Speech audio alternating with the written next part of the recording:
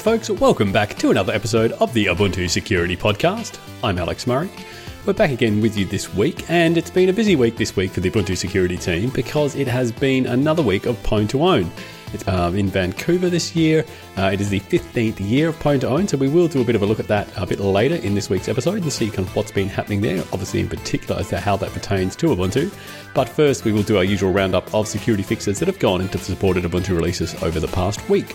So this week, there were 57 unique CVEs that were addressed by the team, and up first, we had a heap of kernel updates. And so I must, as always, say thanks very much to the Ubuntu kernel team who do all the heavy lifting on these, and in particular Tadeu Cascado, who does a lot of the interfacing between the kernel and security team and handles a lot of that, and Steve Beattie on our side as well. And in particular, Steve, actually thanks for preparing all of the Ubuntu security notices of this, because that makes my job a lot easier. So yeah, there was an update for the kernel in Ubuntu 16.04 Extended Security Maintenance and 14.04 Extended Security Maintenance, and that is a 4.4 based kernel, and the vulnerabilities here were a use after free in the Nouveau driver, which is used for NVIDIA hardware. That could be triggered when a device is removed, and so you've got to think it's not very often that someone's going to be unplugging their PCIe graphics card or something like that, but you could have maybe an external GPU that's connected via USB-C or something like that, or you can actually just have the local user unbind the driver from the device actually, which is a lot easier to trigger that one. Plus, there was a use after free due to a race condition in the network packet scheduler subsystem. There was an out-of-bounds write in NFS subsystem, and so a user then who had access to an NFS mount could possibly exploit that. There was a buffer overflow in the STMicro NFC driver. In this case, it failed to properly validate parameters coming from the NFC device, and so you can imagine then an attacker who was physically proximate, who could present a malicious NFC device, could potentially exploit that, but you'd need custom hardware and software to do that, so unlikely that anyone's actually going to be hit by that in the real world, unless you're a victim of a nation-state attack or something like that. Similarly, what else? We had the Xilinx USB 2 gadget driver failed to validate USB endpoints, and there was this ESM CAN USB driver double free as well. After that was an update for the kernel in Ubuntu 20.04 long-term support and 18.04 long-term support. That's the hardware enablement kernel for that little earlier release, plus for various cloud-optimized kernels in that as well. This is a 5.4 based kernel. This did include the vulnerabilities that I just talked about for the kernel in those extended security maintenance releases, plus a vulnerability that was specific to AMD CPUs around insufficient mitigations for some of the Spectre v2 attacks that had gone in there previously. As well, there was a possible out-of-bounds read that could lead to an information leak through mishandling of errors that would occur when doing writes to MMC or SD memory as well. There was an update as well for the 5.13 based kernel in Ubuntu 21.10, which is then used as the hardware enablement kernel at the moment in Ubuntu 20.04 long-term support, and that included basically the same set of vulnerabilities as above, plus the kernel in Ubuntu 18.04 long-term support, which is again used as a hardware enablement kernel in 16.04 ESM and 14.04 ESM for Azure. As well, there was an update for the kernel in 20.04 long-term support, but for our OEM devices. So as you may be aware that you can get Ubuntu pre-installed on many different devices now, and we have optimized kernels for those. In this case, it's 5.14 based kernel.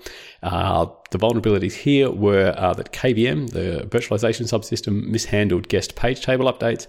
As a result, the guest VM could crash the host OS. There were two similar issues in a couple of different CAN bus drivers.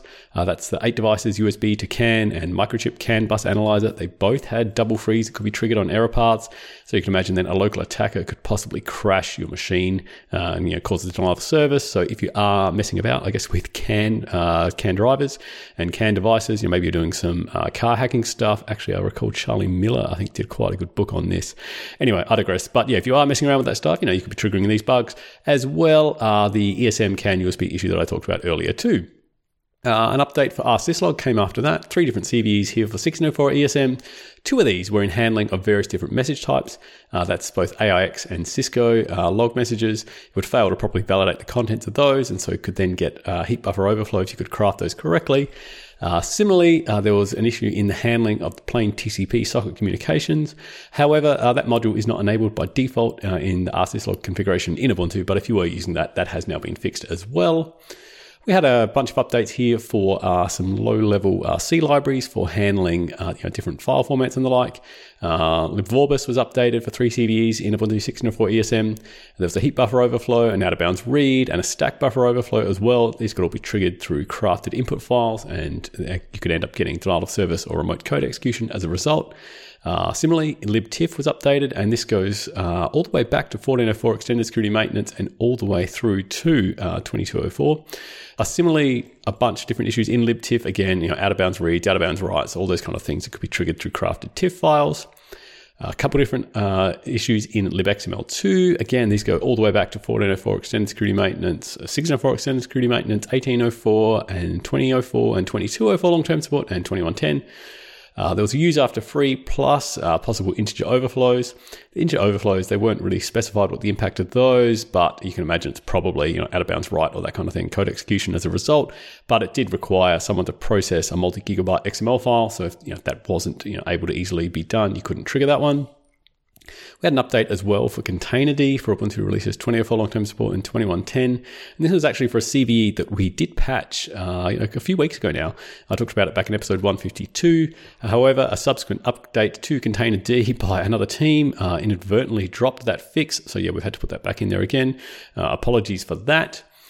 An update for ClamAV was after that. 5 different CVEs were rolled into this. This updates ClamAV to, not the latest upstream release, but one of the most recent upstream releases, 0.103.6. Includes fixes for a bunch of things like some infinite loops that could be triggered through a couple of different parsers there, so they could result in CPU-based denial of service, memory leak that could result again in denial of service, and a couple out-of-bounds writes that you could potentially at least crash ClamAV or potentially get code execution. OpenLDAP was updated for a possible SQL injection attack in the SQL backend of slapd via an SQL statement within an LDAP query. So yeah, that's a different one. However, that is a new experimental backend within OpenLDAP. So if you're not using that, I suggest you disable it. There was an update for PCRE, the Perl-compatible regex library, an out-of-bounds read that could lead to an info leak, as well as an integer overflow that could possibly lead to a buffer overflow there and crash or code execution. The need restart package was updated for Ubuntu releases 18.04, 20.04, and 22.04 long-term support, and 21.10. In this case, need restart is a package that detects various processes and daemons that are running on your machine and that need to be restarted after various libraries and the like have been upgraded. Because if you upgrade a library on disk, it doesn't automatically get then say upgraded in memory for something that's already executing. To do this, it uses various regular expressions and the like to detect files that say use scripting languages like say Python or Ruby, but those regular expressions were not specific enough, and so you could possibly allow a user to get their own script to be restarted in the context of the user that's running need restart, and given that is often done through Debian package maintainer scripts, that can be as root. So that could be a possible root privilege escalation vulnerability there. Just a few more to go. We had an update for AppPort. This is the crash handler in Ubuntu. Thanks to Gerrit Venema in particular for reporting these, and thanks on our side to Mark Delorier for actually developing all the fixes for these. AppPort is a big old crufty code base, not great to hack on. So yeah, thanks Mark for doing all the work on these.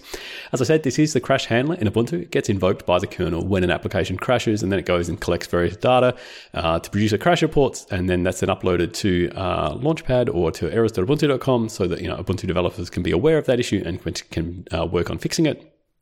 As a result, you can imagine it runs as root for various parts because it might need to collect, root-owned log files and the like, but it does drop privileges to a regular user to make sure that it doesn't try to capture anything it shouldn't. However, as a result, it has been a target for privilege escalation vulnerabilities in the past, and yeah, we have a few more here as well this time. In this case, the impacts of these different vulnerabilities were, ranging from both a denial of service against AppPort by crashing it through to local privilege escalation to root as well. So yeah, thanks again to Mark for all your work on those, mate. And finally, we had an update for libxr&r. This is for our 16.04 extended security maintenance customers. In this case, there was a few integer overflows that could lead to an out-of-bounds write plus a separate out-of-bounds write vulnerability. But all of these were able to be triggered from a malicious remote X server. So unless you are connecting to an untrusted remote X server, you're probably safe from this one there. And that is it for the week in security updates.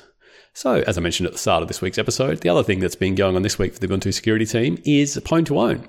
So this is a competition that's been run by the Zero Day Initiative from Trend for the last 15 years. And it basically involves people coming along with different exploits that they've developed and launching those against particular targets. If they are able to successfully exploit it, then they get various amounts of prize money and the like. ZDI have a bunch of different platforms that you can, register for and, target as part of this. And Ubuntu is one of those, and it has been for quite a while now. In this case, we had 5 different teams that were targeting Ubuntu Desktop, and that is Ubuntu 2204 long-term support that just released, Jammy Jellyfish, fully up to date. As a result of exploiting this to get privilege escalation from standard user to root, you'd get a prize of $40,000, so a pretty good prize there. In this case, the competition is run over 3 days, and 5 different teams were attempting to exploit Ubuntu. 2 of those were on day 1, 2 of those were on day 2, and 1 is on day 3. As I record this, days 1 and 2 have already happened, and of those, actually all 4 so far have been successful. So in the show notes, I've got links to these, but there's actually some videos on YouTube that show each of the team's attempts, except for the first one, because that wasn't live streamed. But the first team, Team Walker of C Security, they used an out-of-bounds right and a use after free to get their privilege escalation, whilst the other 3, that's Keith Yo, he used a use after free, Bien Pham also used a use after free, and the team Tutelary, they also used a use after free as well. So we don't have many details on those yet, but those will be coming to light in the near future. Obviously, we're going to work very hard to make sure those are all resolved, and most likely these are probably not Ubuntu-specific vulnerabilities. As you would be aware from all of the things I talk about in the first half of all these podcast episodes, a lot of these pieces of software, these are vulnerabilities in things that are just general open source. They're not necessarily Ubuntu-specific vulns, so we'll make sure that the details of all of these get out to all the other distros as well, so everyone else can get patched as well. I'd say lots of great work being seen there. If you want to know more about this sort of stuff, though, I actually have covered Pwn to Own in a couple different episodes over the last few years of this podcast. In particular, episode 71, we did a great interview with Steve Beattie and Mark Delorio from our team, who cover essentially what the process is like on our side as a vendor. And a lot of these cases, what happens, I guess, in a short summary, is that the contestants, they present their exploit, they demonstrate it, and if they successfully exploit it, then they go into a little conference with ZDI, who make sure that it does look like a real thing, and then finally we get a look at it so that we can say, is this a known vulnerability or not from our side, and if it's not, then we can say, yep, it's a unique vuln, and they can get their prize money. As a result, then we get disclosed, the various details of the vulnerability, a great write-up of it, maybe proof of concepts and that kind of thing, and then we can go on and work on patching the vulnerability, disclosing it maybe to some upstream project that's relevant, working on patches with them, and then making sure that all the other distros get a pre-notification of it before it finally gets announced publicly, so everyone can get patched and everyone can be safe. So as always, thanks to ZDI for running the competition, but in particular, thanks to all the researchers that have, spent all their time developing these exploits and the like and doing all their research, because, as I say, it does uncover some pretty cool bugs and obviously allows us to get out some fixes for them to keep everyone else safer out there. All right, so will hopefully bring you some more details on those Pwn to Own things as they come to light in the next few weeks. But until then, as always, if you want to get in contact with the team, you can email us at security@ubuntu.com. We do hang out in the Ubuntu security channel on libera.chat, the IRC network. Come and chat to us over there. And we're on Twitter too, at Ubuntu_sec. So thanks everyone for listening again for another week. I'll be back again with you all next week. But until then, remember, keep calm because we've got your back, and I'll speak to you soon. Bye.